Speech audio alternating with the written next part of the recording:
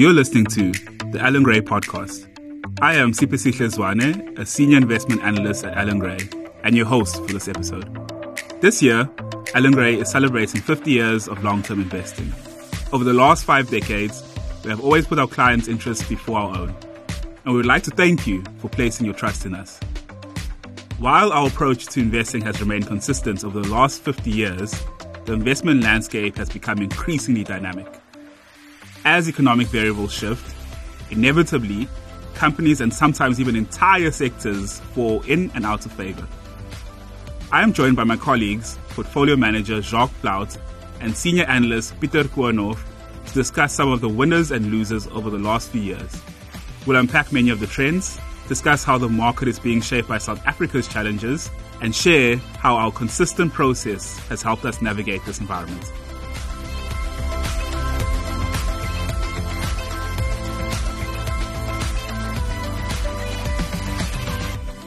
Maybe to start with you, Jacques, I think this is your first podcast so far. So one of the more interesting backgrounds in the team, or at least academic backgrounds, you studied music and maths.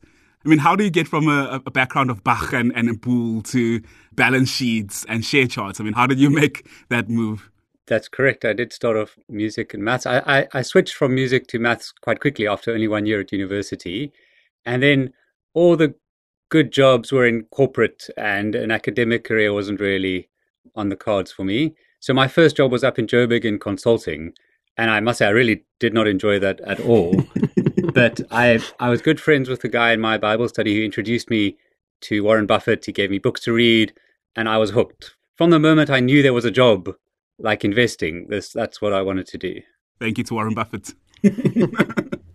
And for you, Pieter, I guess you've been here 10 years, came in as a CA trainee. You cover a lot of the other listed asset managers. I mean, in your opinion, I think in all your experience, having seen the business in more elements, I guess, as a CA trainee, what do you think makes for a good asset manager? I mean, Allan Gray is turning 50. We're as old as hip hop.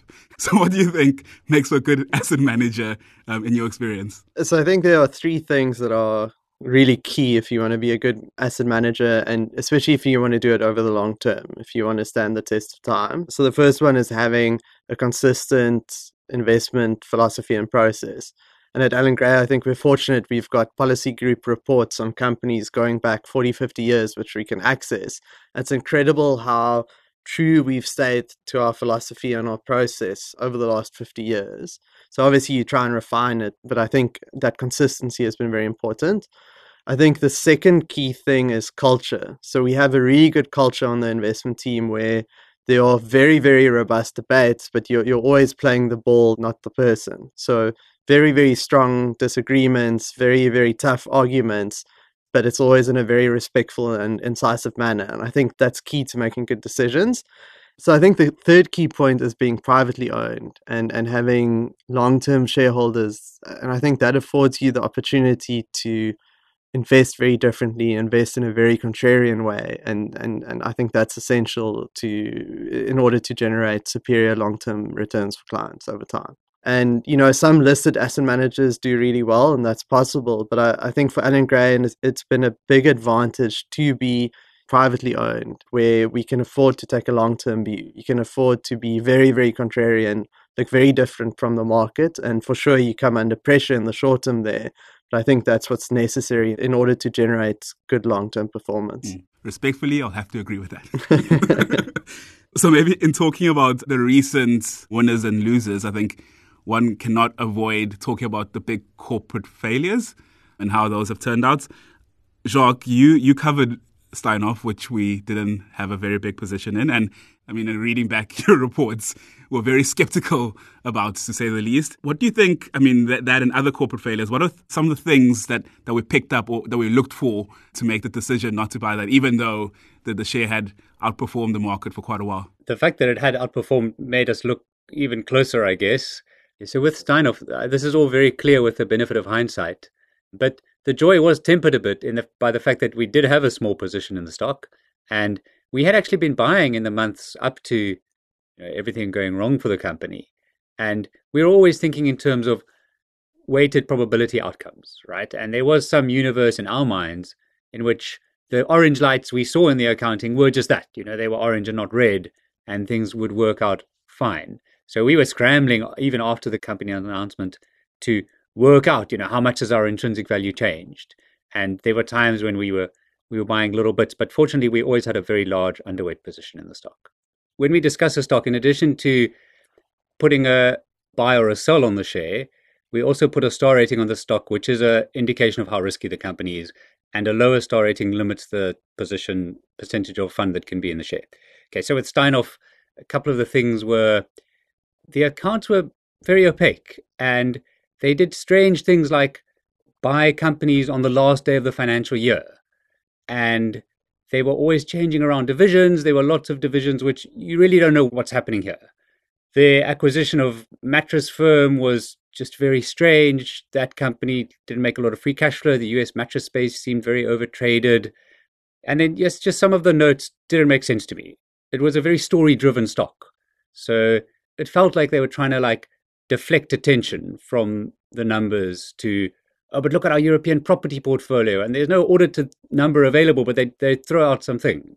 So those are a few of the things I remember. Mm. A nice anecdote I have was my first day of work at Allan Gray was on the 4th of December, 2017. Oh, right. I think when the news came out on the 5th, I think. It came out on the 4th. Oh, okay. So the SENS came out at 8:35. And what happens here at Allan Gray, when you start working, your boss comes to pick you up downstairs. So my boss was Andrew Lapping, the CIO at the time, Chief Investment Officer. And when he came down, he had a little bit of a smile on his face. So I asked him, are you always just happy? Every Monday, is this how happy you are? And you could just see it's that satisfaction of being proven right after taking on the pressure of being wrong for quite a while. And I think it's the ownership structure that allows you to take that uncomfortable pain. But it's that feeling of satisfaction when you're proven right is very valuable.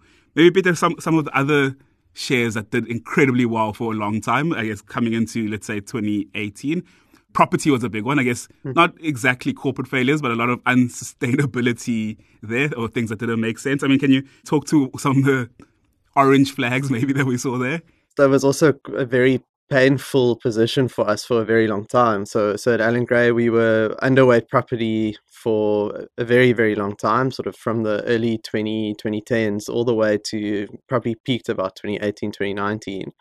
There were always a lot of orange flags that we had with the sector, and some of that was very, very blatant financial engineering. So companies were using derivatives and very, very opaque structures in order to artificially increase their earnings. I think the other thing that a lot of the companies were doing were they were typically issuing shares and paying out earnings in excess of the cash that they were actually generating, and also funding a lot of that using debt. And we didn't see that as a sustainable way of running a business. For a long time, thought the property companies were over-earning. And I guess the other point there was starting valuations. So sort of, if you're a property company and you're trading at a very big premium to the value of your underlying assets, and then the market is basically pricing in high growth, and that continuing for a long time into the future. And so we looked at a lot of these various factors and then just came to the conclusion that there isn't a lot of margin of safety here. With the benefit of hindsight, it was the right call to be underweight property, and this sector unraveled spectacularly after 2018. Some of it obviously was made worse by COVID, which we didn't see coming. But even before that, the industry was taking on a large amount of pain. But for the years leading up to it, you feel very silly. Because we came to this conclusion in 2012 or 13.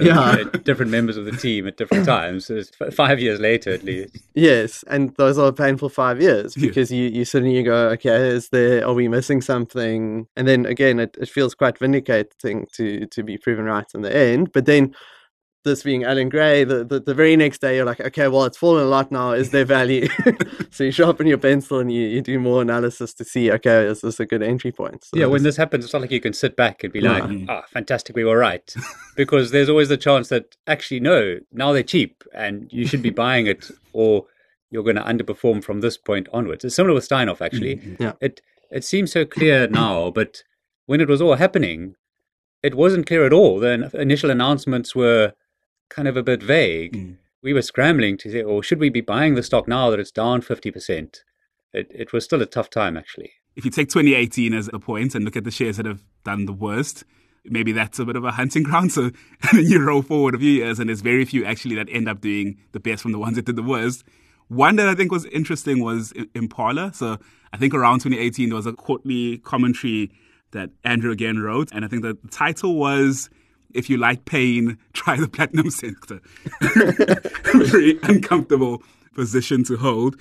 Maybe, Peter, can you talk to us about the platinum sector and I guess what was going wrong and how that managed to turn? Because I guess Impala went from being one of the worst performers going into 2018 to a spectacular share to own, probably a once-in-a-generation share to own. Well, actually, I want to jump in here. So in April 2018, Peter sent out something called an MMI, it's a money-making idea, which is we encourage the analysts to send out these to the portfolio managers when they have an idea for us to make money, right? Is there a share you think we should be buying or selling? And Peter sent one on Amplats when the share price was 300 Rand a share. And this must be one of the best money-making ideas in the history of Allan Gray. And I still remember reading it. I still remember agreeing with the note. And I didn't go buy the share. It's one of my big regrets. It could have made a huge difference. And the reason is I was so full of the other platinum companies, Implats and the Zambezi Pref shares, I guess to sort of double the pain. I mean, I was right on those, but then I saw them way too early when they started going up. Sorry, you had a question. I guess turning to where the platinum sector was in 2018. So I think the important thing to remember with mining is it's a very long cycle industry. So if you want to bring a new mine online, it takes anything from 5 to 10 years or even longer. So part of where the platinum sector was in 2018 is a function of where it was in 2008. So at that stage, platinum and platinum group metal prices were very high. And there was a lot of investment and exuberance going into the industry.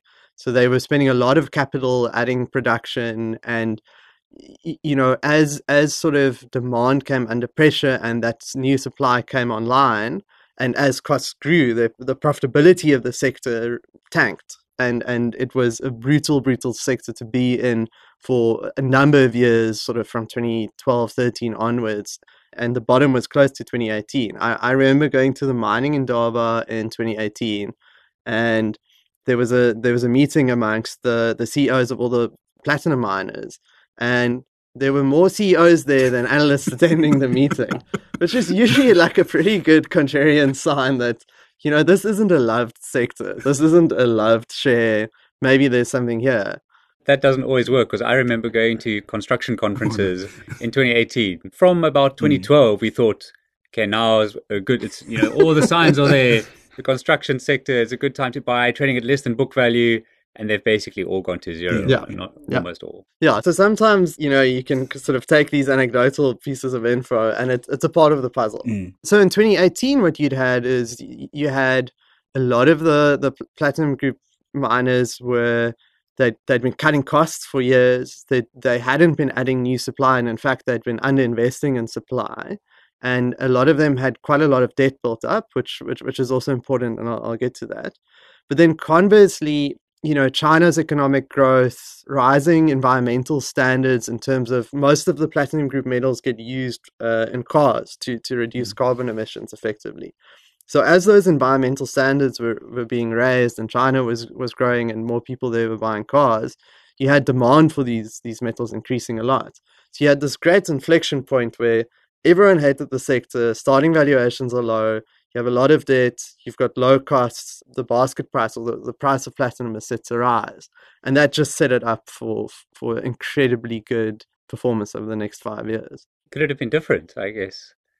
So Absolutely. Lonmin was on its third rights issue and ended up practically going bankrupt. Yeah. Sibanye ended up buying it. Yeah. But if you'd hold the listed shares, you would have had zero, I think. I think maybe the likes of say Impala, a couple of the others, if conditions had stayed as they were for another year or two, I suspect they might have had a similar fate. I mean, all of them were selling assets, looking at closing mines, looking at rights issues. But it's often in that depth of depression and chaos that you get the best buying opportunities, but you had to back the right horses. I guess that comes back to the star ratings again. Investing is a probabilistic exercise, and sometimes things can turn out way worse than you expect, and sometimes you can make a lot of money for your clients on taking these risky bets. Something we do sometimes is we don't think as closely about the supply side. I always find the supply side can be quite interesting. So take iron ore, for example, and we focus a lot on demand and Chinese construction and steel production. But iron ore is controlled by a few large companies that have been way more disciplined in the cycle than the last, and have an ability to control supply. Call it a spirit of cooperation, call it discipline, call it what you may, but and that tends to move with demand. I mean, I guess when commodity prices are low like that, does it matter which company you buy? I mean, should you just buy anything that makes platinum? At some point, Impala had the same market cap as Astral, right? When things are that cheap, I mean, Astral, the chicken farming business, and Impala brings out platinum from the ground. When things are that cheap, does it matter which company you buy? So if I can take that, I think it does, and it's for two reasons. So if you look over the last 5 years, the total return on Impala has been roughly double what you got on Amplats. There are kind of two main things driving that. So the one is Impala's starting valuation was a lot lower, and then secondly, it had a lot more debt than Amplats. Those two things together, as your profitability increases, if you have a lot of debt and you can pay down that debt, that magnifies the impact to the upside if things go right. Conversely, if things don't go right, it's often the debt that takes you out. I think it does matter who you back, but it's not always linear, and sometimes you have to be strategic. So I remember at the time I thought Amplats was attractive because its balance sheet was the least bad of the platinum miners. So I thought if things stay tough, you're still unlikely to have a rights issue, but if things turn out better, you should be okay. So that risk-reward trade-off is good. But that's not always the case, right? Yeah, so in a bull market, you often want to buy the worst company because that'll be the one with the most debt and the one with the lowest margins and the one that benefits the most from a bull market. But I wouldn't say that's a good rule of thumb, right, to start off with. Over the very long term, you frequently get two companies in the same sector where one massively outperforms the other. And I definitely think it's worth spending the time and the work to actually choose the better company, the most well-run company. I guess over the same period in the last 5 years in the gold mining space, I think Gold Fields has almost doubled the total return of Anglo Gold. I mean, I think another thing that matters is are you actually improving your operations? That tends to matter a bit. And can you grow production? Sometimes that matters as well. Sure. And then I guess looking at the list of shares that were doing the best in 2018 as well, it looks like it's very difficult for the ones that did best before to carry on being the best shares. Take an example of Capitec or Clicks. And they still feel like very good businesses. I don't think the fundamentals have gotten that much worse. I mean, would you say buying the best shares, even though it's not a good idea? I mean, a lot of people like the quality stuff, so you just buy the best shares and hold on to them forever. I think a lot of it comes down to starting valuation. So if you go back to 2018, and it feels like an age ago, but that was the height of Ramaphosa, right? So Ramaphosa just came in, the market was pricing in him succeeding in reforms, South Africa returning to stronger economic growth, and there was, I don't want to call it like a South African renaissance, but that was almost the feeling on the market. And we wrote there were a couple of quarterly commentary articles, and our positioning was, listen, this is looking quite optimistic for SA Inc. shares. And so the likes of Clicks, Capitec are there, and they are good businesses, but I think the starting valuations were just too optimistic. Then conversely, now I think you can say a lot of things about South Africa, but I don't think we're, at the heights of euphoria at the moment. The outlook's pretty pessimistic if you listen to most commentators and most economic analysis. So having gone from sort of that high to a pretty low sentiment at the moment, and high starting valuations when you buy in, even if those are good businesses, you can still get pretty disappointing returns over the next 5 years. Not always, but quite often. As with anything in investing, there's no rule of thumb here. So you definitely can't look at the best shares over the last 5 years and have an automatic, okay, let's either avoid these or buy them. There were times when the best shares over the last 5 years were absolutely the ones to keep owning. And I think in the US, for example, I suspect the list in 2018 and the list today probably looks quite similar. And as it happens in SA, not now, but retailers, for example, had a fantastic run from 2003 till 2008, and they kept going. And you shouldn't have dismissed them just because they happen to have done well. If you were sitting in 2002 trying to think about what the potential growth could be, it almost takes quite a big imagination on the upside. I mean, one share that did surprisingly well in 2018, that probably would have been a good idea to own, was Richemont. I mean, could your imagination have imagined what happened since? Could you have seen that in a picture somewhere in your mind? I would like to think so. We didn't, obviously. So Richemont in 2018 was quite a different picture to today. So at the time, the share hadn't really grown earnings for a long time. Governance concerns were similar to they are now. The company's got a control structure.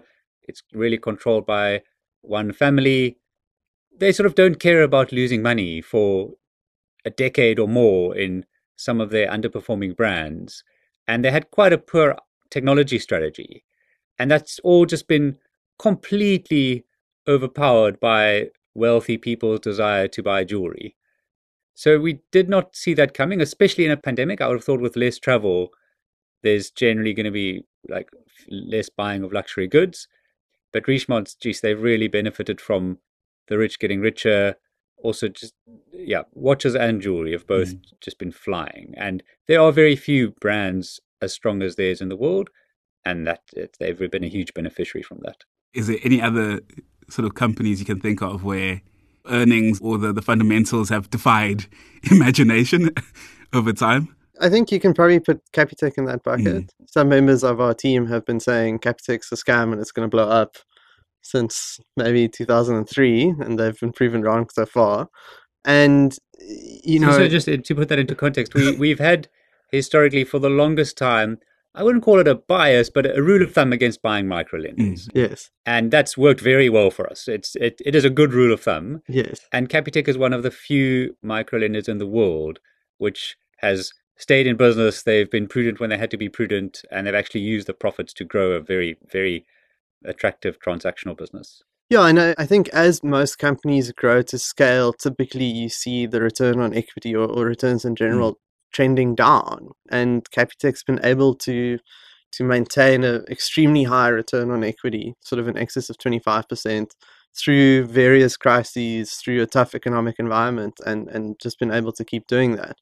What's been interesting is that while it's continued to perform really well, you've always had another chance to buy the share. Yeah. So it fell a lot after the Viceroy report on it came out. It fell a lot when African Bank was going bust. It fell a lot initially during the COVID pandemic. So it's been a share that's rewarded you in being patient and waiting for good buying opportunities. My take on your question, which companies have defied imagination, I would say a lot of the best performing stocks of the past 5 years happen to be resources companies.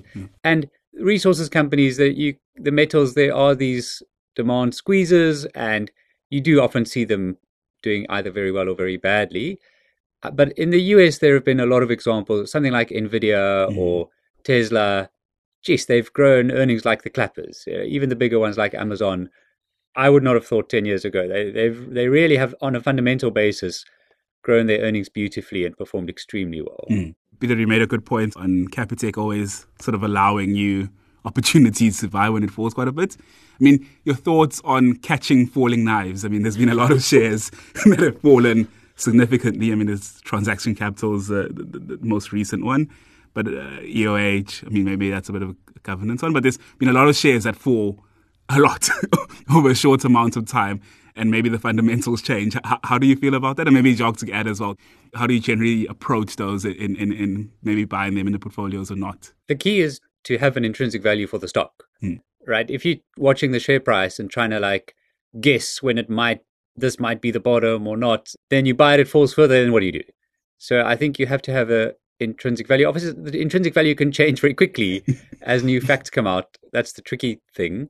And I would say you got to do the work. In my experience, it has often paid just to wait. There are very rare instances when a share is down, let's say 50% in a few days, and now is the time to jump in, and it goes right back up again. As it happens with Capitec, there were two occasions like that, and we took advantage of both of them. But that's quite rare. Usually, these things take a while to unwind. There are definitely shares that have surprised us in their ability to underperform expectations over long periods of time, and also the magnitude with which it has happened. So I was surprised looking at sort of the data and how many of the shares that were underperformers in the 5 years to 2018 were again underperformance from 2018 to 2023. Kind of, you'd think after they'd already done very poorly, earnings were low, starting valuations were low, and then they succeeded in still being poor investments for the next 5 years. The way I think about it is a couple of things. So I know Jock says there are no rules of thumb. I respectfully disagree with him. I think the one for me is there's never just one cockroach.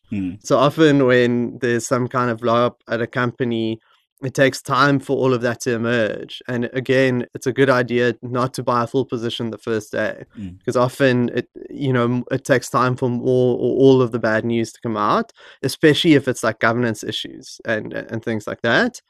The second one is thinking quite carefully about what you think the right position size is, because it's very tempting. A share has fallen 50%. Now you buy a position and then it falls another 50%. But you've already deployed quite a bit of capital in it. So just playing along the patient game. And then the third thing I try and think about quite carefully is this a structural issue facing the company, or is it actually a cyclical issue? And being honest about the prospects for turning it around. And also bearing in mind, I guess, that if you are in a very tough macroeconomic environment where there's little economic growth, there's high load shedding, something like that, that makes it much more difficult to succeed with the turnaround story, where if the economy is flying, you've just got a lot more momentum to feed off of. So I think those are kind of the three things I think about in terms of catching falling knives. Yeah, those are good points. PPC is one of the ones which it had a very bad 5 years to 2018, and it's had another very bad 5 years. And it used to be a cyclical company. I had a note in my diary, think carefully about buying PPC. I think it was about in 2018, which I'd put there a year or two ahead, because you could just see this is the cycle usually goes. And in this case, the cycle didn't repeat. So, Peter, you know the cement industry better than us. What's your take on what went wrong there? It's been a tough industry in that you've had persistently weak demand, which has just kept going for a lot longer than I think most people were expecting. You've had imports coming in, and there's always been this promise of tariffs, which would assist the South African cement producers a lot, but that's never materialized. I mean, it's been on the horizon for many years now. And then the other thing is you've effectively got too many players in the cement industry with too much spare capacity. And because of this cost structure of running a cement plant, you're almost always incentivized to keep producing. So no one takes out supply, and as a result, you've just had this pain trade that's kept going for years and years. You had this bright moment during COVID where people were in lockdown and they had some excess savings, and suddenly like DIY cement demand went through the roof, and these shares rallied, and it was this beautiful moment in the sun. And then it all unraveled the next year, and they all went back to sort of trading at multi-year lows. I guess then the question is, okay, so structurally, how likely are things to change? How likely is supply to start coming out? And you see some consolidation and some activities, M&A happening in the sector, but it still remains just a very, very tough operating environment. Yeah, I guess it's one of those where thinking about the supply is again quite interesting, and the ability of supply to leave the market. Sometimes it's not that obvious that just because prices are low, supply can leave the market. Yeah. Maybe these are all the points people were making about platinum in 2018. Yeah. And maybe a similar one on that, like, say, paper and packaging. I mean, what are your views there? And I guess, again, supply probably matters quite a bit there as well. I think paper and packaging is quite a broad church. So paper in most grades is sort of in secular decline, but because in a large number of those grades, supply has actually been falling faster than demand's been falling. You've had a number of companies actually generating really good returns in paper. So it's a very counterintuitive one, because people would look at paper and think, oh dear, like who'd want to buy a paper mill? Like, everyone's using less paper as the There's world's more than 10 digitizing. pages of printed paper on the desk right now. Yeah, Alan Gray's maybe not a good example. But because the supply has been falling faster than the demand, you can still make very good returns there. Packaging's sort of been the opposite, where as people order more things online and the Takealot box that your package comes in, you need packaging paper to make that box. And also as there's been a transition due to environmental considerations away from plastics and especially single-use plastics towards paper packaging, which is more sustainable, more friendlier for the environment, there's been a lot of demand growth there. But what's also happened is, there's been a lot of supply growth. So packaging itself has actually also been a relatively tough industry, especially over the last year and a half. Supply growth has outstripped demand growth in that vein.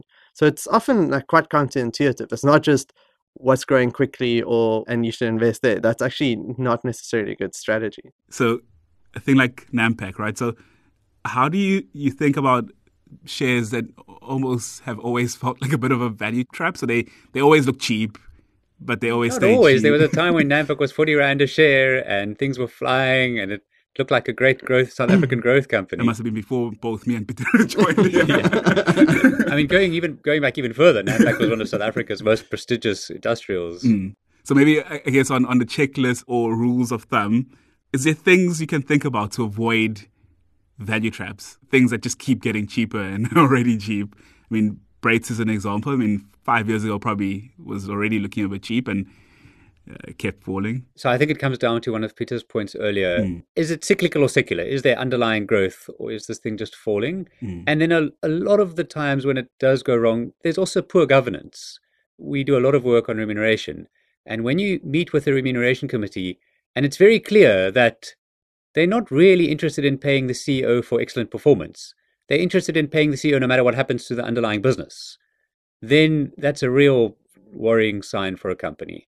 And I would say almost all the kind of industrial companies that have done very badly, not all of them, but many of them, we can go back and say, yeah, that happened. It was clear that the CEO wasn't interested in improving the products. He was interested in getting what he could from a sinking ship, salvaging whatever furniture he could. I completely agree with Jock. I think there's one thing I'd add though, and that's debt. If you don't have debt, you've got a lot more breathing room to turn things around. You've got less time on the clock. If you do make a mistake or it doesn't work initially or it takes a bit longer, that's not fatal. But if you have a lot of debt, it just amplifies whatever weakness or mistakes are made. And often then that forces you to have a rights issue, which might permanently destroy value, or the banks squeeze you and they force you to take more funding at exorbitant rates or whatever. If there is a lot of debt, it just makes it so much more difficult to actually turn it around. But then maybe touching on what we spoke about earlier in the platinum shares, if there is a lot of debt and they succeed in turning it around, it's a thing of beauty. And that amplifies the returns to the upside if it works out. Debt can sometimes be a symptom of how far are you in the process. If you have a company that's in secular decline, well, at the start, the company often will have cash. And then after 5 more years of secular decline, then it has debt. A value trap, in my understanding, is a stock that's on a low PE ratio, the price to earnings ratio, the price divided by the most recent earnings. But it's not cheap. So earnings are going to fall. You shouldn't buy it. So it looks like on traditional valuation metrics looks cheap, but actually, if you do the work, it's not cheap. I mean, another thing that's probably usually useful to look at is the ability of the business to generate free cash flow, but also like real free cash flow. So cash flow that they can actually extract, that's not stuck in countries, that's actually able to be paid out or to be deployed. I think that's quite important. And also where does the debt sit? So like a mismatch in debt can be a very risky position to be in. So if you have dollar debt, but you have businesses in Angola and Nigeria where you struggle to get cash out, then I think that can turn out very bad very quickly. One for you, Jacques. You cover the JSE, so you look at that business. I mean, a lot of people have been worried about delistings, and I mean, there's been a lot of M&A. So one of the best shares in the 2018 list was PSG, which has subsequently delisted. I mean, do you think that's a problem? I mean, is there an opportunity around there? How do you think about that, both for JSE as a business and I guess for investors? Yeah, so JSE Limited, the company that runs the stock exchange, listings actually don't matter to the JSE's valuation. What matters is the really the top 40 companies, probably only the top 10 companies, and how many buyers and sellers are there? How actively are people trading those shares? And as long as those stay on the fact that 10 small caps have delisted, it really makes no difference to their earnings. They take a tiny little fraction of every trade. And really, it's sort of not sparse on the other big ones. So something that isn't great for them is when all the foreigners sell their South African shares and they're out the market, right? And they're not coming back. Then the trade in those shares is, well, now it's just South Africans trading with each other. There is just lower volumes. Okay? We more agreed with each other on what the valuations should be. The stock exchange is on a low PE multiple. And I don't know if that's driven by the sentiment around M&A or mergers and acquisitions and delistings. I think it's really driven because the business has performed very poorly. Revenue is really a function of trading, which hasn't been great, and they've grown costs a lot over the last 5 years. So their margin's been declining, and this could be one of those which it's really a high quality business. It's a monopoly in South Africa and should be doing a high ROE, and it looks like it's on a low multiple, but investors are worried that, well, if earnings keep falling, then it's a value trap. I think the delistings have been it's been interesting, the impact that's had on our clients' portfolios. A couple of the delistings, the companies that delisted have been good shares that we've held in the portfolio. So I'm thinking the likes of Peregrine's there, PSG's there was a big outperformer, Pioneer was there, Clover was there. So we've definitely held companies that ended up, being bought out one way or another and then delisting for let's call it good reasons. Conversely, there have also been mistakes we've made. So maybe likes of a Basil Reed or a Group 5, where those were shares in the portfolios that ended up delisting, but because the businesses went bust eventually. Just from a shareholder return perspective, it's not necessarily a good or a bad thing. I think the one thing is obviously to what extent does that shrink our investable universe or not? But even there, I think we still have a lot of choice. We still have a lot of opportunity for diversification, for stock picking opportunities. Maybe imagination again. Let's get back to that.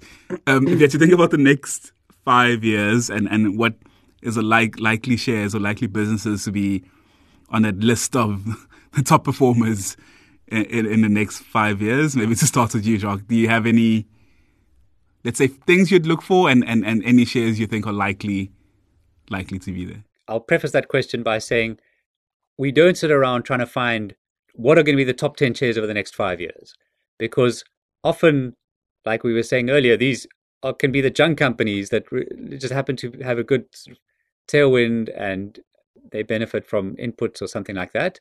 We're really trying to get at companies that are going to do a reasonable rate of return at a reasonable level of risk. But then, to answer your question, what could be the ones that do really well? So there are a lot of SA Inc. stocks where the sentiment is really poor. I remember looking at these companies in 2013, and back then a normal PE ratio for really not a great quality SA Inc. business was about 16 times earnings. Sure. And now you can, now a normal multiple for these companies is 8 times earnings, and you can get them for 5 sometimes. So if there's a change of sentiment towards South Africa, the really bombed out SA Inc. stocks could do extremely well, but both from a re-rating, but also just, the economy is, these things feed off each other. So as sentiment improves, more people invest in projects, people renovate their houses, everyone's all of a sudden, I think the economy starts growing, the businesses fundamentally then also do well. So you get higher PE ratio on higher earnings. Our listeners might accuse me of having a very large imagination when I say this, but these things happen. And then I think the gold stocks, these are some of the best stocks of the last 5 years, but the gold price is not anchored to anything. And there's some scenario in the future in which people want a real safe haven when developed world debt acts the same way as emerging market debt is currently acting. And people start losing faith in whether large governments can really service their debt. In that scenario, again, I'm using my imagination, But the gold price could go up a lot, and that'll benefit the gold companies enormously. So from my side, if I was to use my imagination, I think history tells us if you want spectacular outsized returns and you're not too worried about risks, because that's not what you asked, right? You want low starting valuations, you want high operating leverage, and you want high financial leverage. If you add those three together, just mathematically, that's how you get the highest returns, provided the company doesn't blow up in the meantime. So if you look at it that way, I think to Jacques' point, there are a whole bunch of SA Inc. shares that probably tick that bucket. So maybe something like KAP is there, Bright's probably there.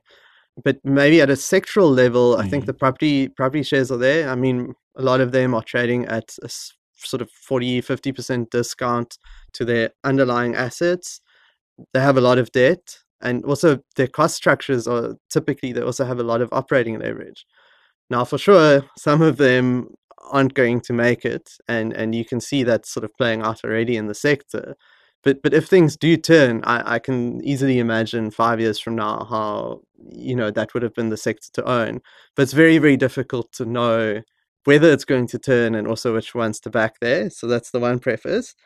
And then if I don't use that sort of structural hat and I start looking at specific shares, I think there are two shares that stand out for me as potentially being at low inflection points in terms of, the industry has been under pressure for whatever reason. And I think there's an inflection point coming, and they're spending capital on projects that I think should generate very good returns. And they're the likes of Mondi and AB InBev, I think, is there. AB InBev's starting valuation is maybe quite a bit higher, but it's also, I think it does have pretty good growth potential. And then Mondi, I guess, is something we've added to the portfolios over the last year, but there it's trading at a very low valuation versus its history.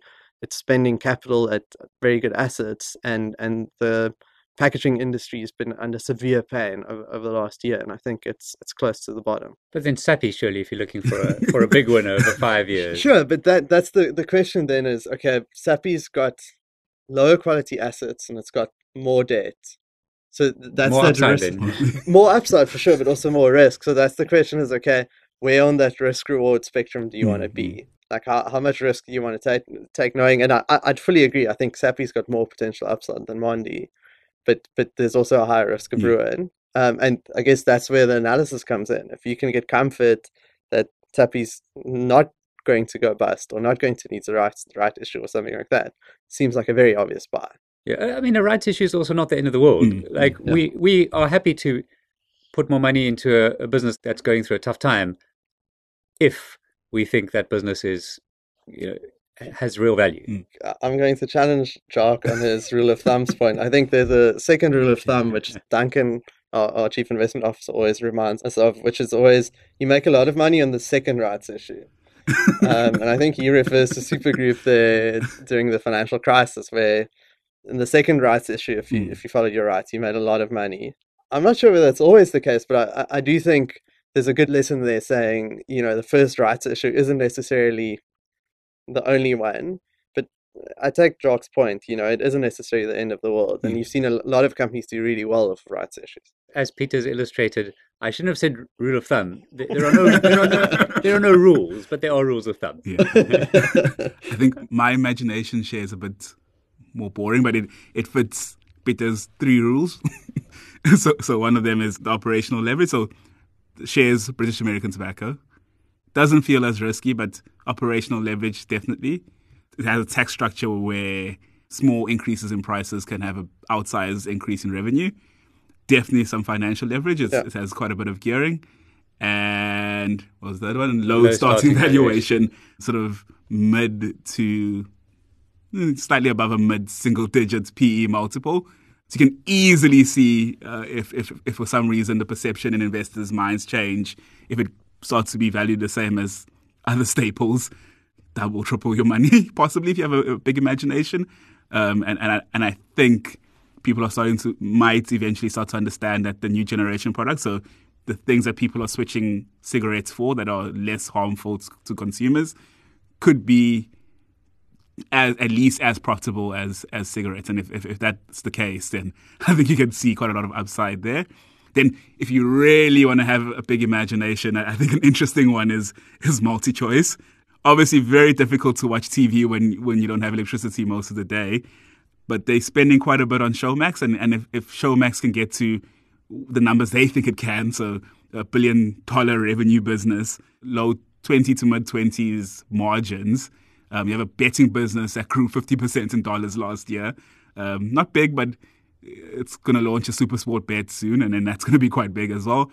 And then you have more electrification. So you have these few things that, if you have an imagination, if they go right, can actually have a lot of upside in the share that's actually fallen quite a bit because people are a bit worried about the shorter term load shedding risks and the Naira devaluing. So that's probably one of my, I can see the sort of the blue sky potential in that. Another one, you can also see the grey sky potential, but then you always need that to set up a big winner. Dark sky. Yeah. And then another one which looks expensive and could be expensive on valuation, but is OUTsurance, right? So looking at shares, if you're just operating in South Africa, sometimes you struggle to see the real upside. Whereas they have a reasonably big business in Australia, which is a much bigger market than South Africa, insurance-wise. And they're going to launch in Ireland, which is similar size to South Africa. Their management team has executed incredibly well historically. So if they can make a success of those, it's actually a real upside because it's bigger markets in South Africa. So you can see sort of blue skies earnings growing quite a bit. Whether the valuation is rich or not, that's a different question. But on the fundamentals, I think you could see a lot of upside there potentially.